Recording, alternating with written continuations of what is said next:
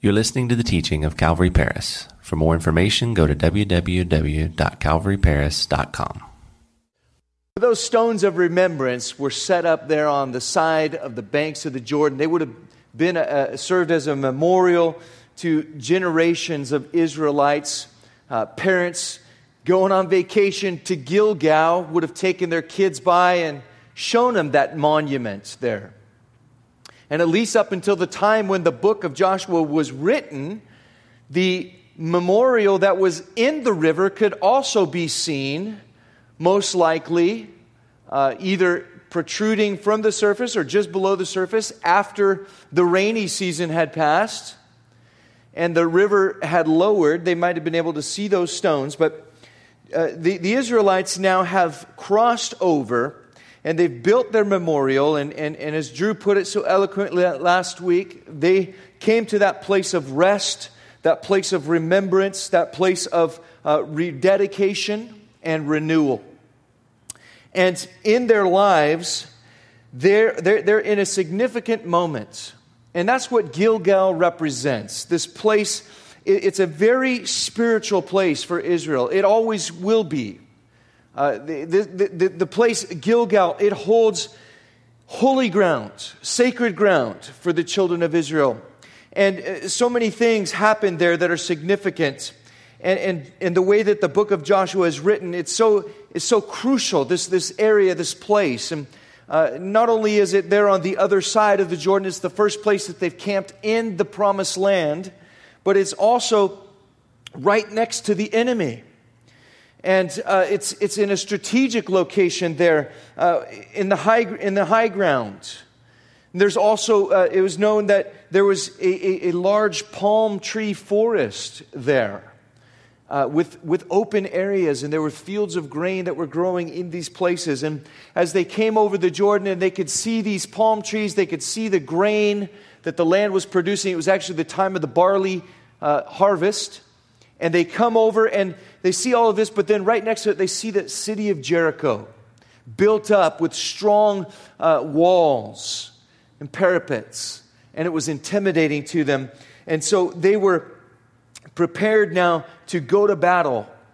And we pick up the story here in verse 1 of chapter 5, where we read, "So it was, when all the kings of the Amorites who were on the west side of the Jordan and all the kings of the Canaanites who were by the sea heard that the Lord had dried up the waters of the Jordan from before the children of Israel until we had crossed over."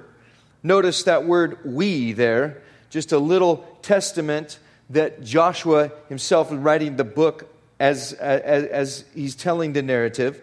That we had crossed over, that their heart melted, and there was no spirit in them any longer because of the children of Israel. So I love this here. Let's pause here for a moment. The Lord has prepared the way before them. The Lord has gone before the children of Israel. And as they come into the land, we notice that much like at the Red Sea crossing, where God did an amazing, wondrous work and prepared the way for His children to go across. And it was a work of such wonder and amazement that the people everywhere heard about it. That the people in the land, they heard how amazing, how powerful the God of Israel was. And it was something that glorified Him. Well, so too, this crossing of the Jordan River, it was an amazing work of the Lord that only He could do. It was a wonderful thing. Now, that is, again, this crossing over, we've talked about it several times in chapter 3. It relates to the cross of Jesus Christ. And so we can see the comparison very easily that the cross, much like the crossing of the Jordan River, it was an amazing, wondrous event that is meant to inspire awe in those who understand it, in those who grasp onto it. And you and I have been tasked with that responsibility of carrying that message, of being the messengers, the ones that are talking about the wondrous event of the cross, what God has done. And as we share that, Paul the Apostle says that as we share that good news of what God has done in our lives, in the cross, we see that it is a message of life to those that are understanding it, to those whose hearts have been opened by the Spirit of God. And yet to those that are closed off, that have rejected it, that are turning their backs on God and rebelled against God, we see that it is the fragrance of death to them.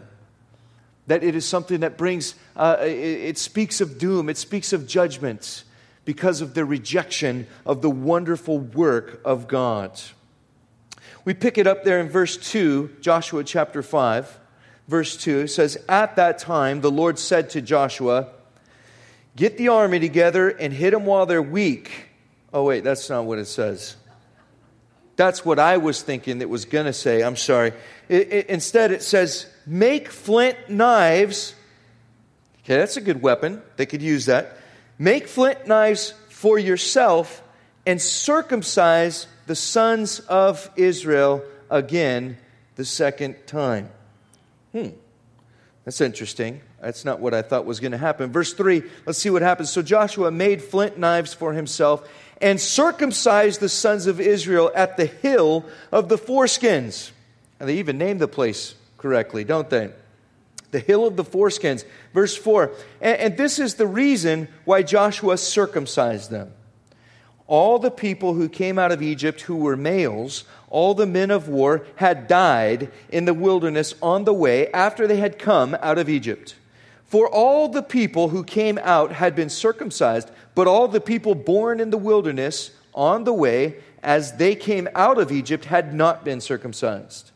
For the children of Israel walked 40 years in the wilderness, till all the people who were men of war who came out of Egypt were consumed, because they did not obey the voice of the Lord, to whom the Lord swore that he would not show them the land which the Lord had sworn to their fathers that he would give us, a land flowing with milk and honey." Let's pause here for a moment. What a sad epitaph, so to speak. What a sad reminder of these warriors who should have been leading the children of Israel into the promised land.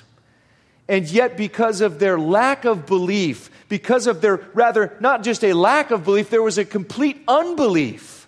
The writer of Hebrews tells us in chapter 3 and chapter 4 that these men, they completely disbelieved that God could bring them into the land.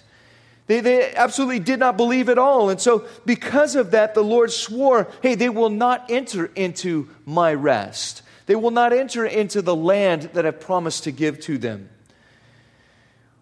You know, there are many Christians that fall right into these verses and identify right alongside of this generation of unbelief, because they never fully get to a point where they're trusting in God, where they're trusting in Jesus for their life and for their salvation.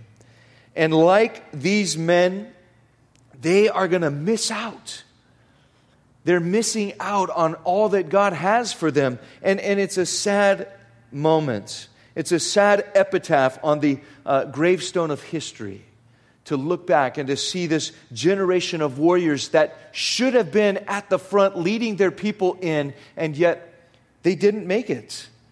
Instead, they wandered for 40 years in the desert, seeking rest, seeking what they thought they should have received, and yet they never did because of their lack of belief. We need to learn from their example. We need to realize, listen, hey, when God promises something, when God tells us something, it's as good as gold. We can take that promise to the bank. We need to realize that when God tells us, listen, for all who believe in Jesus Christ and in His name, hey, if you trusting the name of Jesus, the Bible says you will be saved. If you confess Christ as Lord and believe in your heart that God raised Him from the dead, the Bible tells us very clearly, you shall be saved. It's God's word. Done deal. God cannot lie. He's not going to lie to us. He doesn't extend a gift and then rescind just because He wants to or because He's cruel. But no, in the arms of Jesus Christ, we see the arms of God open wide to all humanity. And He says, "Come unto me, you who are weary and heavy laden." And He gives us these precious promises upon which we can build our lives. And we can live the Word of God. We can live trusting in it. It's a sure thing. Don't be like these men who, when they heard the report of the spies, their hearts were clouded in unbelief. And they decided, you know what, we'd rather go back to Egypt than walk in what God has for us. And you know what, sadly, there are still people today that would rather walk in the world of Egypt, in the land of Egypt, so to speak, the world, the system of the world, the things of the world, the temporal pleasures of the world, instead of for what God wants to lead them into. And it's a very, very sad thing. Let's learn from their example. The Lord has a land flowing with milk and honey. What does that mean, that it was a land flowing with milk and honey? Well, just picture Gilgal again with me. You had that forest of palms. Date palms is what they were. And that's what's famous there in Israel. That's what grows all over the high places in Israel. And they would extract honey from those dates and make a date honey. And then when it says flowing with milk, well, that's talking about the agriculture capabilities of the land. That it was a place that was rich with grain and grasses, and the cattle and the goats and the sheep would flourish there. And so it was a place where they would have all that they needed. That's where God wants to lead the Christian man, the Christian woman. He wants to lead you into a place of spiritual blessing.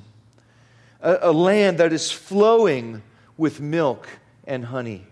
The milk of the Word, the honey, the sweetness of the precepts of God's Word. The Lord desires to lead that Christian man and that Christian woman into that place. He has that for us, waiting for us. You know, that's one of the blessings of reading the Bible every day, isn't it? I think that oftentimes we start out reading our Bibles in our Christian life like a chore, you know. Well, Pastor Phil's always harping on it, you know. I guess I'll try it, you know. And or we kind of have this grumpy, complaining kind of an attitude, you know, well, you know. I went in for counseling and they told me to read my Bible, you know. And so maybe I'll try it, you know, type of a thing. And we start out as a chore, but you know what? It can become a land flowing with milk and honey. Reading the Word can be such a joy. It can be so fulfilling. It can be such a refreshing time. You know, keep at it. I just want to encourage you. If you're in that place where, you know, reading is just a drag right now, reading the Bible in the morning, it's a drag. It's tough. You don't like it. Hey, that's okay. Be honest about it. But also remember that you didn't like your vitamins when you were a kid either. You didn't like your spinach either, did you, at first? Or your lima beans or whatever it was. I used to hate lima beans. But my mom made me eat them. And you know what? Now I scarf them down. Because I know they're full of good stuff for me. At the same time, sometimes it's the same way with the Word of God. You know, we start off and it's like taking vitamins and it's a little bit difficult. But you know what? As you do that, as you form that habit and it becomes a part of what you do on a daily basis, hey, you're going to realize, man, whoa, this is actually the land flowing with milk and honey. This is God. This is where God wants to lead me every day. He's got a word for me every day. He wants to guide me. He wants to encourage me. He wants to edify me. He wants to comfort me. He has something for me every day when I get into the Scriptures. That's why, you know, we encourage people to read through the one-year Bible. Now, the one-year Bible may not be for everybody. And I always tell people, too, you know, the one-year Bible, you know, Jessica mentioned it there, and that's why I'm thinking about it. But the one-year Bible plan, you know, some people look at it and go, man, that's too much. Well, you can always break off just the New Testament and read through the New Testament. You know, if you timed yourself reading that New Testament portion of the one-year Bible every day, it would take you, I guarantee you, less than 10 minutes to read that every day. And sometimes even less than that. Sometimes less than 5 minutes. But you know what? There's so much good stuff in there. And as you meditate on it, you might take 20 minutes. Oh, heaven forbid, Shame on you, taking 20 minutes in the Word. But you might get something out of it. You might be blessed. And then to write that down, take an extra 5 minutes and just write that down. Wow, Lord showed me this today. That's simple. And then you know what? That's written in your heart. And you take that with you throughout the day. And you find that land flowing with milk and honey that the Lord has for you.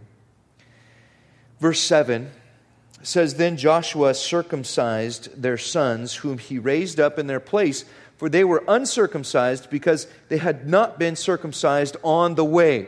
Verse 8, So it was, when they had finished circumcising all the people, that they stayed in their places in the camp till they were healed. Then the Lord said to Joshua, This day I have rolled away the reproach of Egypt from you. Therefore the name of the place is called Gilgal to this day. And the reason Gilgal and rolled away there is related is because the Hebrew word for rolled away, it sounds a little bit like Gilgal. It's the gul sound. And so Gilgal, and so that's where they just associated the rolled away the reproach with the name Gilgal there. But man, what an interesting turn of events, right?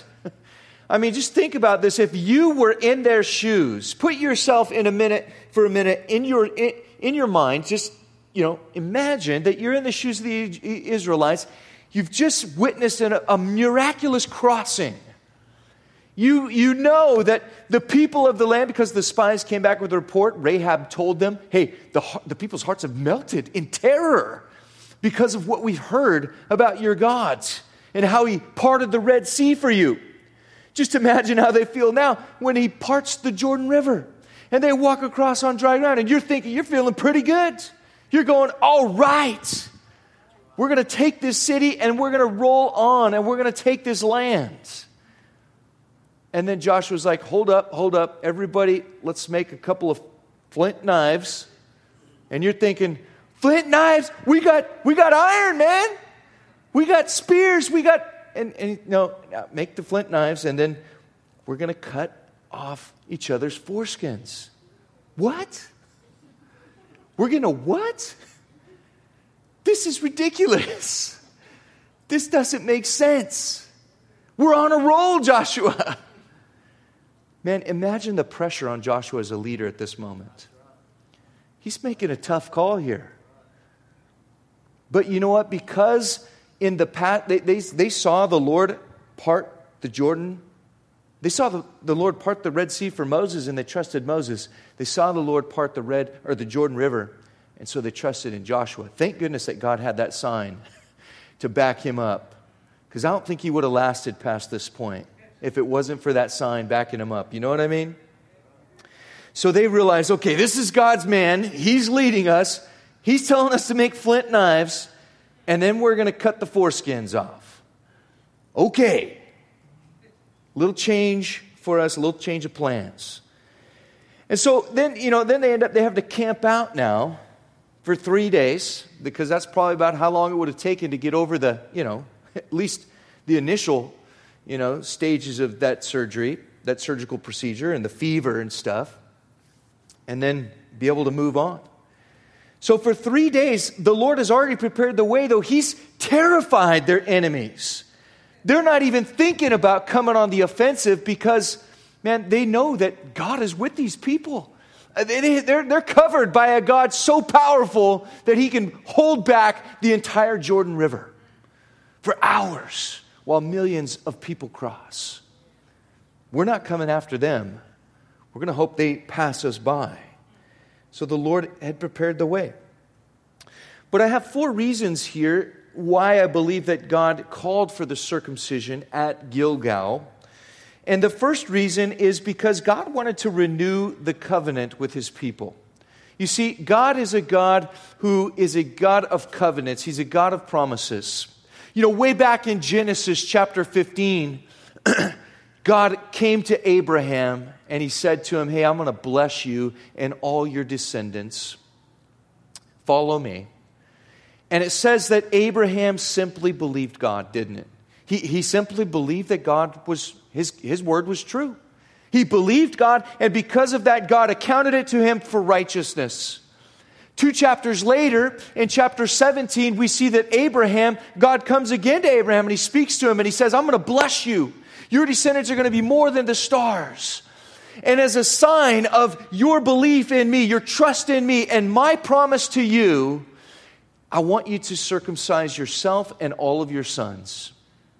And at that point in time, Abraham just had one son. It was not the son of the promise. He didn't even have a son that was his heir of his wife at that point in time. But he says, okay, God, I'm going to do it. And so he's circumcised, and he circumcises Ishmael. And it becomes a sign, an outward sign in his body of what God has promised him in his heart. And what God has done in his heart and in his life. Now, that was to become the sign, the outward sign to the Hebrew nation. And it still is to this day. Still is practiced amongst the Hebrews to this day, the Israelis to this day. Those that are observing the covenant, they circumcise their male children. And it's interesting, but that's the reason, that's the number one reason here that God is saying, listen, you belong to me. You're part of my forever family. And I want you to show that outwardly, that sign, that outward sign that you are separated from the world, that you're different. Now, when we think about things today, what is the application for the church today? Well, we celebrate things like the Lord's Supper and baptism. Those two ordinances are outward signs that we believe in our hearts, that we are part of God's forever family. And so, in essence, when you participate in baptism, whether you're witnessing that baptism or whether you're the one being baptized, hey, that is an outward sign of an inward work of God that He has done in your heart. And you're saying, hey, I am a partaker of the covenant. And when you, on Sunday mornings, when we have communion here and you take the bread and the cup and you participate in that supper, you're saying, look, outwardly, this is a sign of what God has done inwardly. And I am a part of the covenant relationship. And so those two things are how we remind ourselves and remember and renew the covenant regularly. Just because you're not at just because you're not being baptized at a baptism doesn't mean that it doesn't have any significance for you. When we have these baptisms here at Calvary Chapel Paris, and just because you're not the one getting dunked that Sunday, that doesn't mean that you're not there participating in that and realizing that, wow, this has significance for me too. Because every time we see baptism, the ordinance of baptism, it's a reminder that, hey, we too belong to the church of Jesus Christ, the bride of Jesus Christ, just like they did there. Secondly, though, the circumcision was done to build up their faith. It was done to build up their faith. You see, God wanted them to be in a place of weakness and brokenness where they had to rely on Him. Why? Because they're getting set to go out and to conquer this whole region, this whole land, and He doesn't want them doing it in the power of their own strength and their own might. Sometimes in our lives, the Lord brings us into desperate situations, into desperate straits, so to speak. And the only place we can look is up. And we come to the end of ourselves and we realize, wow, I have tried and tried, and I do not have what it takes. And then in those moments, we end up looking to God. We end up seeking God. We end up crying out and saying, God, I need you. And that's where God has taken His people here. He's taken them to that place where for 3 days, man, they're laid up. They're laid out. They're helpless. Heaven forbid that an army should walk up on them. It would be like killing babies. They're helpless in their weakness there. And yet, that doesn't happen. God doesn't allow that to happen. He protects them. He watches over them. He makes sure that they know that He's in control. He makes sure that they know that, hey, He is not going to be renege on his promises. He's going to come through for him. He's going to be the one that rescues them. And so that right there is to build up their faith. And then thirdly, it's to unify the people of Israel. This rite of circumcision would have unified, it would have bonded these men together in a way like I don't think we really understand. Unless maybe you've been in a foxhole with somebody or a part of the military and you understand that brotherhood, or maybe a tight sports team, or maybe a situation that was very intense and stressful, and you went through that with a group of people, and on the other side of that, man, you realize, wow, we have a bond. We share something deep here. It would have unified the people there. They would have realized, okay, I got a flint knife, and I'm going to do this to you, so I'm going to be very careful. Because after that, I'm going to give the flint knife to you. And you're going to do the same thing to me. So, are we good here?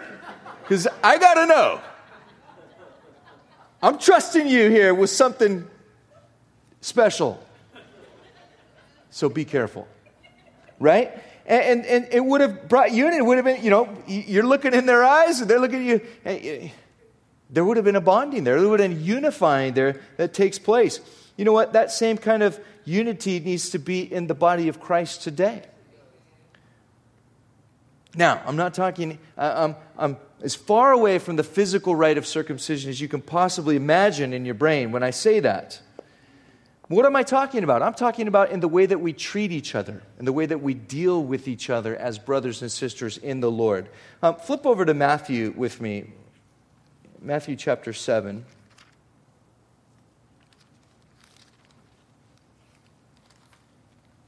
Jesus talks about how we're supposed to deal with each other in the church. How we're supposed to treat one another in the family of Jesus Christ, the bride of Christ. In Matthew chapter 7, verse 1, read with me. It says, "Judge not, that you be not judged. For with what judgment you judge, you will be judged. And with the measure that you use, it will be measured back to you. And why do you look at the speck in your brother's eye, but do not consider the plank in your own eye? How could you say to your brother, let me remove the speck from your eye, and look, a plank is in your own eye? Hypocrite, first remove the plank from your own eye, and then you will see clearly to remove the speck from your brother's eye." You see, when a person is judging critically, and they're cutting other people up, so to speak, hey, that is going to come back on them. And when others pass judgment over them, hey, they're going to use that same measure. And so when we realize that, hey, others are going to judge me the same way that I'm judging them, the same way I'm treating them, the same way I'm acting towards them, hey, it helps us to realize maybe I need to be gentle. I need to cut out the plank out of my own eye before I go to my brother and talk to them. And it creates a tenderness, it creates a compassion in the body of Christ. And really, I think that was one of the things that God was doing is, look, hey, we're going to be unified after this. We're going to know each other in a whole new way. And we're going to treat each other kindly. We're going to treat each other compassionately because we're part of the same people. So it was unifying. And then fourthly, I want to look at what circumcision means for us as Christians today. Now, obviously, circumcision in the physical sense, that's mostly just a choice that's left up to parents, personal preference for parents. And, some people say that there's hygienic benefits or but others, it's up for debate. So it's a preferential thing if we're going to talk about the physical circumcision. But the Bible talks about a lot, actually, about spiritual circumcision in the life of a believer. Flip over to Ephesians with me, please. Ephesians chapter 2. Remember, Ephesians is the counterpart book to Joshua. And in Ephesians, we're going to see that this rite of circumcision actually has meaning in the life of the believer today in the spiritual sense. Just as so much of the book of Joshua reflects and mirrors the Christian life in the spiritual sense, so too this rite of circumcision does as well. Look at Ephesians 2, verse 11. We read this, "Therefore remember that you, once Gentiles in the flesh, who are called uncircumcision by what is called the circumcision, made in the flesh by hands, that at that time you were without Christ, being aliens from the commonwealth of Israel and strangers from the covenants of promise, having no hope and without God in the world. But now in Christ Jesus, you who once were far off have been brought near by the blood of Christ. For he himself is our peace, who has made both one," he's talking about Jew and Gentile, "and has broken down the middle wall of separation." So what used to separate us, and it was recognized through this outward sign of circumcision in the Hebrew, Paul says, look, Christ has taken that out of the way. Because now the circumcision is not one of physical hands, made in the flesh by hands, but rather it's made through the cross of Jesus Christ. So he says there in verse 15 that having abolished in his flesh the enmity, that is the law of commandments contained in ordinances, so as to create in himself one new man from the two, thus making peace, that he might reconcile them both to God in one body through the cross, thereby putting to death the enmity. And he came and preached peace to you who were afar off and to those who were near. For through him we both have access by one Spirit to the Father. So listen, circumcision is not the deal anymore. It's not the thing. As Gentiles, for you and I who are non-Jews, hey, for us, we've been brought near through the cross of Jesus Christ. Okay? What we could never do in our flesh, which was to earn the favor of God by completing the law, by fulfilling the law, and what the Jew could never do either because they were not justified by the law. But rather, Christ did through the cross, giving us eternal life. He gives us his righteousness through faith. That's what happened on the cross, and it abolishes that wall of separation. And so we're now, hey, there's no separation. It's about faith, guys. It's about faith. And then flip over to Colossians chapter 2. In Colossians chapter 2, we read some more about circumcision. Again, in verse 11, it says, "In him you were also circumcised." He's talking about in Christ. "You were also circumcised with the circumcision made without hands, by putting off the body of the sins of the flesh by the circumcision of Christ, buried with him in baptism, in which you were also raised with him through faith in the working of God, who raised him from the dead. And you, being dead in your trespasses and the uncircumcision of your flesh, he has made alive together with him, having forgiven you all trespasses, having wiped out the handwriting of requirements that was against us, which was contrary to us. He's taken it out of the way, nailed it to the cross." I love that. I love that. So the circumcision now is not one with physical hands, but it's rather one that is through faith in the cross of Jesus Christ, through the work of Jesus Christ. Then we're going to go over to Romans. Now, back to Romans, I should say. Romans is backwards. Go Romans chapter 2. So we were in Ephesians 2, then Colossians 2. Now we're going to Romans 2.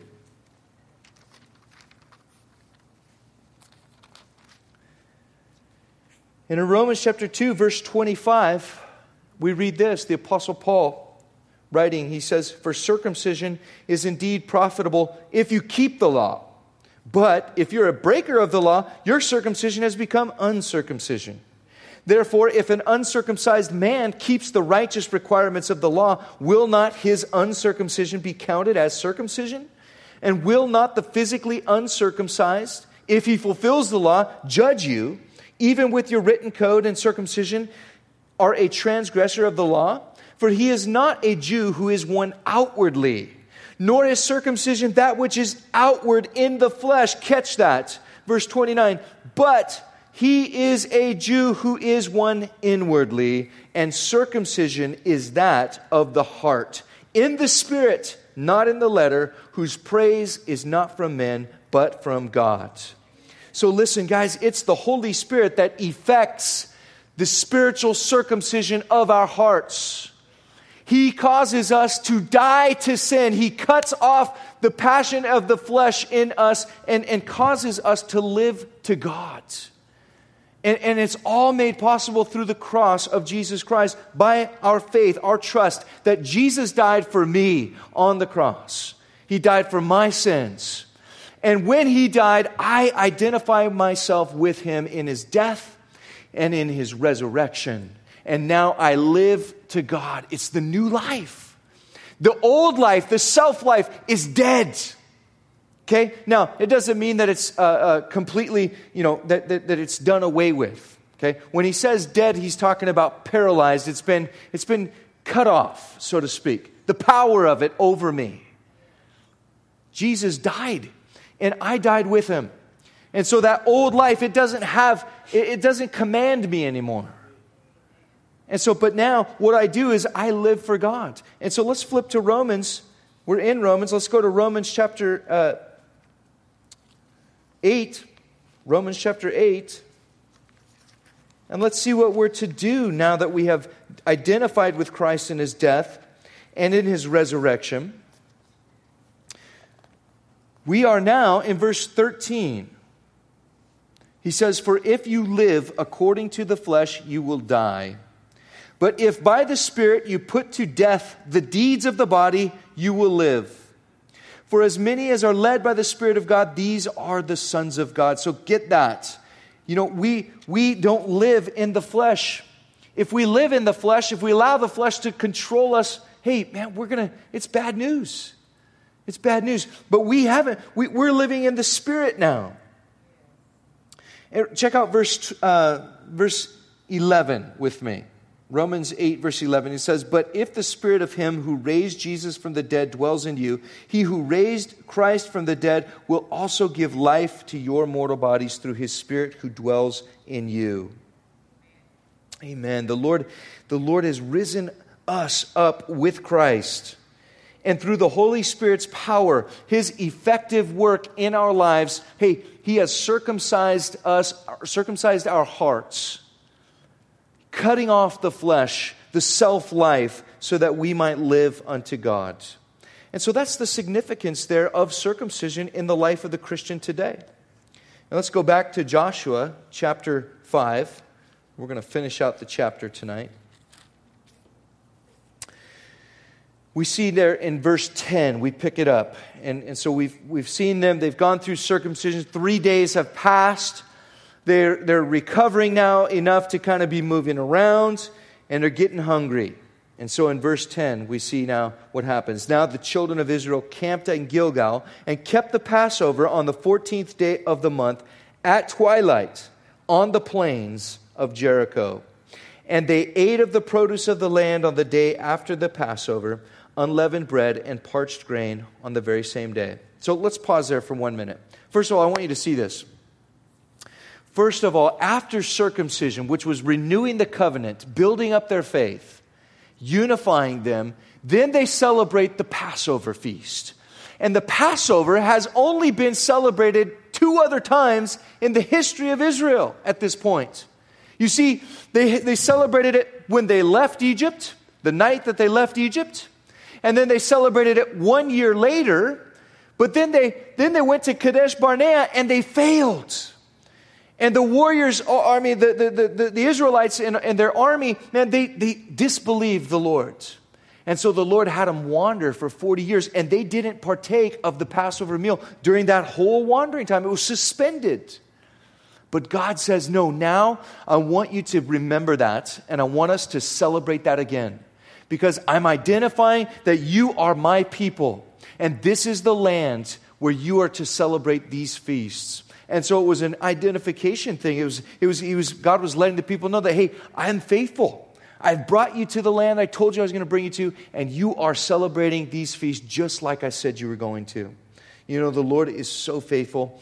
And remembering the past is what helps us shape the future. And that's exactly what we see here. God causes them to hold this Passover celebration because he's going to shape them for the future. Look at verse 12. It says, "Then the manna ceased on the day after they had eaten the produce of the land." The manna, this bread from heaven, it's been with them for 40 years now. And all of a sudden, they eat the produce of the land that they come into, and it's gone. It's gone just like that, and that's a huge thing. So that signifies now that God is now going to provide for his people, but in a different way. In a different way. Verse 12, finishing that out, says that the children of Israel no longer had manna, but they ate the food of Canaan, of the land of Canaan that year. So listen, as God brings them into the land, there's a balance. He wants them to remember the past, but that remembering of the past is so what? So that it shapes their future. It shapes their future. Now, you know what? In Christianity, a lot of times you hear, hey, you're a new creation in Christ. You're a new creation. So what's in the past? Hey, it's in the past. You need to forget about it. You need to move on. We like to talk about Paul's verses there in Philippians. He says, "One thing I do, forgetting what lies behind, I press forward." And there's a time for that, for sure. There is definitely a time for that. But listen, guys, we also need to realize that God wants us to remember the past because it can shape the future. It shapes the future. And time again, he tells his people to get in the Word and to remind themselves of how awesome their God is. And the amazing things that God did for them in the past. I think if we would spend more time meditating on the cross, meditating on what Jesus Christ has done for us on the cross, I think we might be more and more victorious over sin in our lives. I think that sin would take on a whole new distaste for us as we meditated more and more on the cross. You see, the cross of Jesus Christ is meant to be remembered in our lives. It's meant to be a daily thing that you and we remember daily. I love what Drew said last week. He said, we need to rededicate our life every day. Hey, there's no shame in that. Rededication, renewal, coming back to the cross and saying, Jesus, thank you for what you did for me on the cross. Because without the cross, Jesus, I know where I'd be. I know that I would be caught up in sin. I know that my heart would be hard and my conscience would be seared. And that I would be rebelling against you, God. And I would be on my way to eternal torment in hell. But because of the cross, because of your mercy, Jesus, because you cared, you loved, you stepped down out of your place in heaven, and you went to the cross, you took my place, a sinner, and you died willingly for me, Jesus. You took all my sin, all my shame, all my guilt. You did that. And as we meditate on that and we think about that, you know what? Our hearts are filled with love. Our hearts are filled with love for the Lord and hatred for sin and the things of the world. And we realize, wow, all this is just really temporal. It's temporary. It's not worth it. It's not worth it to spend my life struggling for temporary pleasures when there's something so much better waiting for me.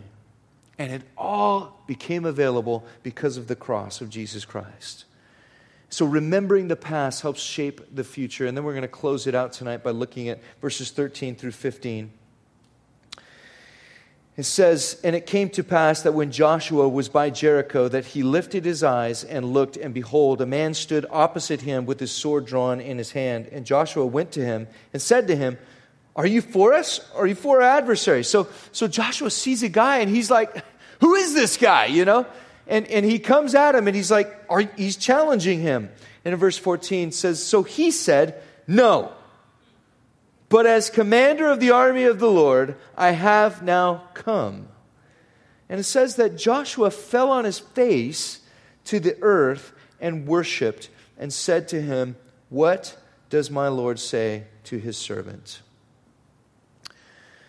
Then the commander of the Lord's army said to Joshua, "Take your sandal off your foot, for the place where you stand is holy." And Joshua did so. So this is interesting. This is interesting. Think about this for a minute with me. Joshua is wandering around by himself in the hills near Jericho. And I would imagine that he's probably a little bit discouraged. He's leading. And here he is, he's got a camp full of weak warriors, useless men laying around, healing up. And he's wondering, what are we going to do? And he's looking there and sees the city of Jericho with all of its parapets and walls and armaments. And he's going, man, how are we going to do this? And he sees somebody out there and he challenges them. And he challenges this person. And man, he realizes he's in the presence of deity.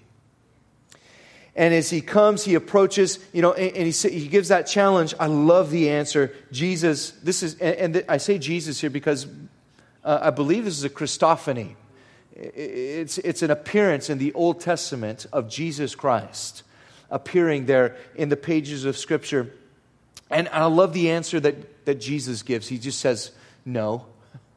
Are you for us or are you for our adversaries? And Jesus is like, "Nope." It doesn't matter. That's not the right question. It's not the right question. He just says, "No." But as the commander of the army of the Lord, I have now come. Something about the way that he said that. And I imagine with a sword in his hand, geared up for battle, and Joshua realizes it's either bow or get my head chopped off. And I don't want to make that sound, like it was a threat. But Joshua just immediately realized, I'm in the presence of deity. And there's only one thing you can do when you're in the presence of deity, and that's get on your face. And that's worship. It's worship Jesus.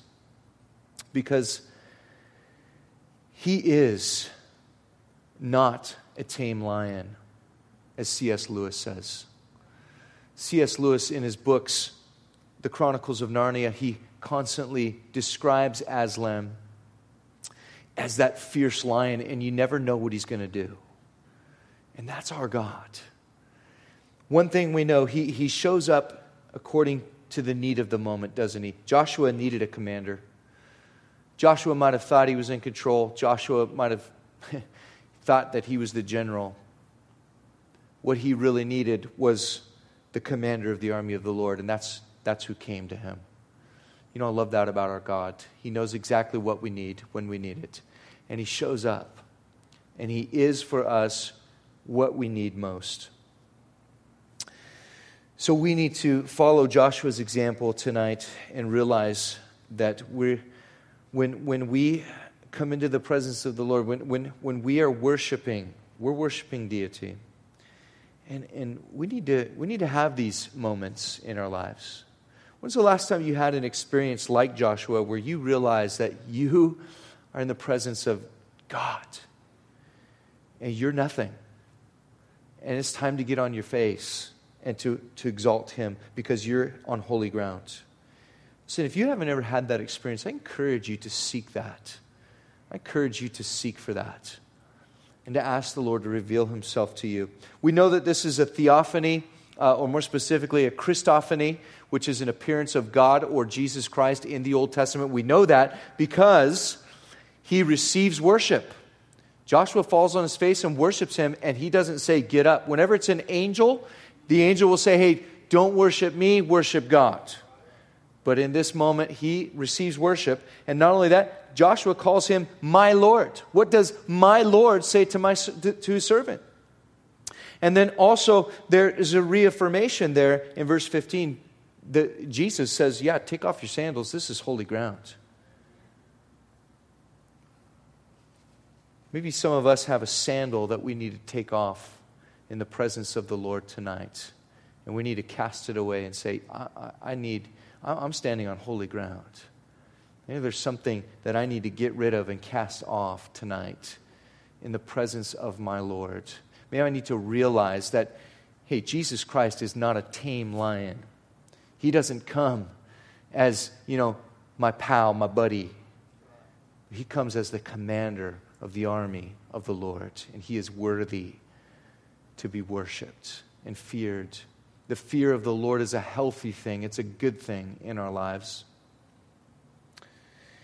So as we wrap this up, I hope you can apply several things to your life tonight. Number one, hey, have you allowed the Holy Spirit to bring you to that place where you have identified with Christ in His death and in His resurrection, and you're presenting yourself to God? Living that, so to speak, that circumcised life as a Christian. You've cut off the flesh, you've died to the self-life, and you're alive to God. Or maybe that's a struggle right now for you. I know that's something I constantly struggle with. The flesh nature. Loves to rear its ugly head. Loves to try to get control again. Hey, tonight we need to realize the Holy Spirit, He causes that. He effects that circumcision, that spiritual circumcision in our lives. So we need to ask Him, Lord, help me. Help me. I need you to help me cut off the flesh, the life, the self-life again. Maybe here tonight you are just, you're not in that land flowing with milk and honey in the Word. You need to ask the Lord, God, bring me into that land. I need to be there. I need those blessings, and I want to look for them. Empower me. Or maybe you're, like we just talked about, you have a sandal on in the presence of the Lord, and you need to take it off, and you just need to worship. You need to get on your face tonight and worship the Lord.